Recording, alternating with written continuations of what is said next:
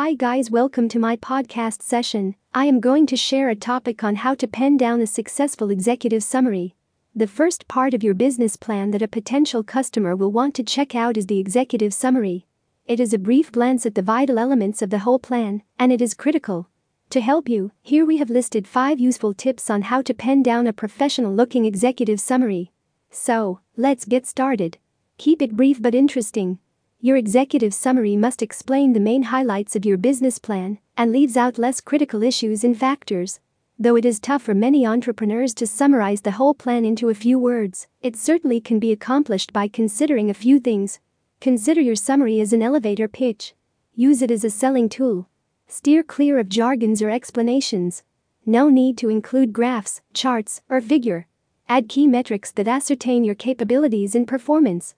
Talk about market opportunities. Your business opportunities should be crystal clear in your executive summary. Make the reader aware by describing the opportunity or need in a few sentences. Then, pen down a few more sentences on how your business will help in meeting the need or take advantage of market opportunities.